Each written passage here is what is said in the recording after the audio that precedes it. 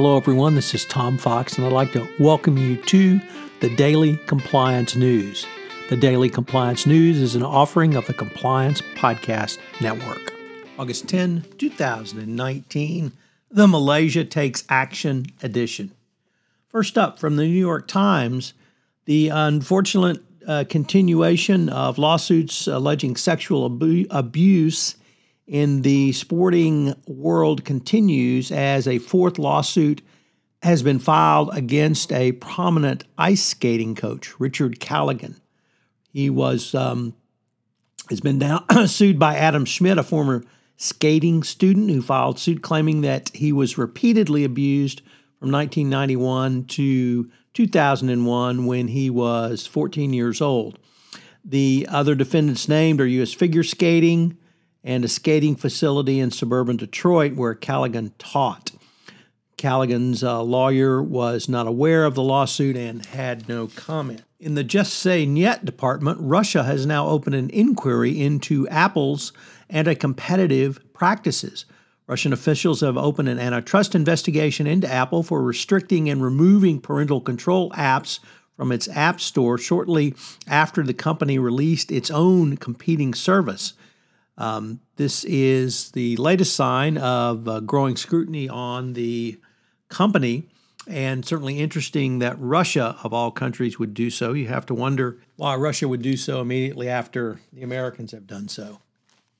Are you a chief compliance officer looking for perhaps the biggest challenge ever? No, I don't mean going to work for Tesla, Wells Fargo, Volkswagen, or any of those other companies, but how about becoming the chief compliance officer for the new public company that the Saudi Arabian oil company, known as Saudi Aramco, is going to move forward with as it goes forward with its first public offering. Can you imagine having a compliance program for that company, and whether or not there would be any ability to put in a transparent business and ethics program? Nevertheless, it could be a fairly robust challenge. Obviously, if they go to the American market on the New York Stock Exchange, they're going to have something in place. So looking for a challenge, that may be the one for you. And finally, our lead story and title story today is Malaysia, which has taken action to file criminal charges against 17 current and former Goldman Sachs executives over the financial scandal at 1MDB.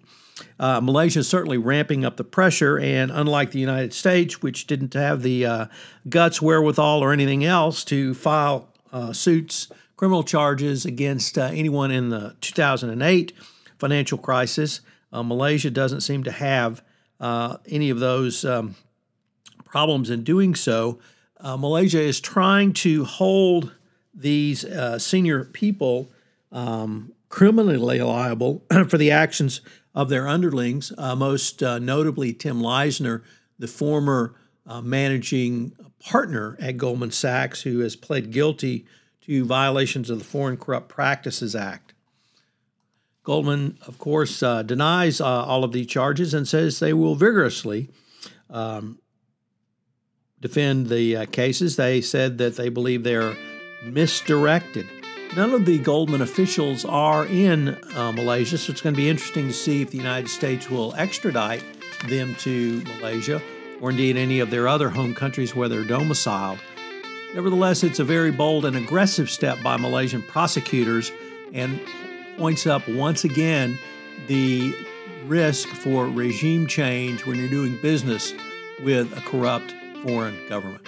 I hope you will listen in Monday when Mike Volkov and I premiere our new podcast, Why a Duck, where we talk about our love for the Marx Brothers and wrap it around compliance issues that we think are significant. It will premiere on Monday, August 12th.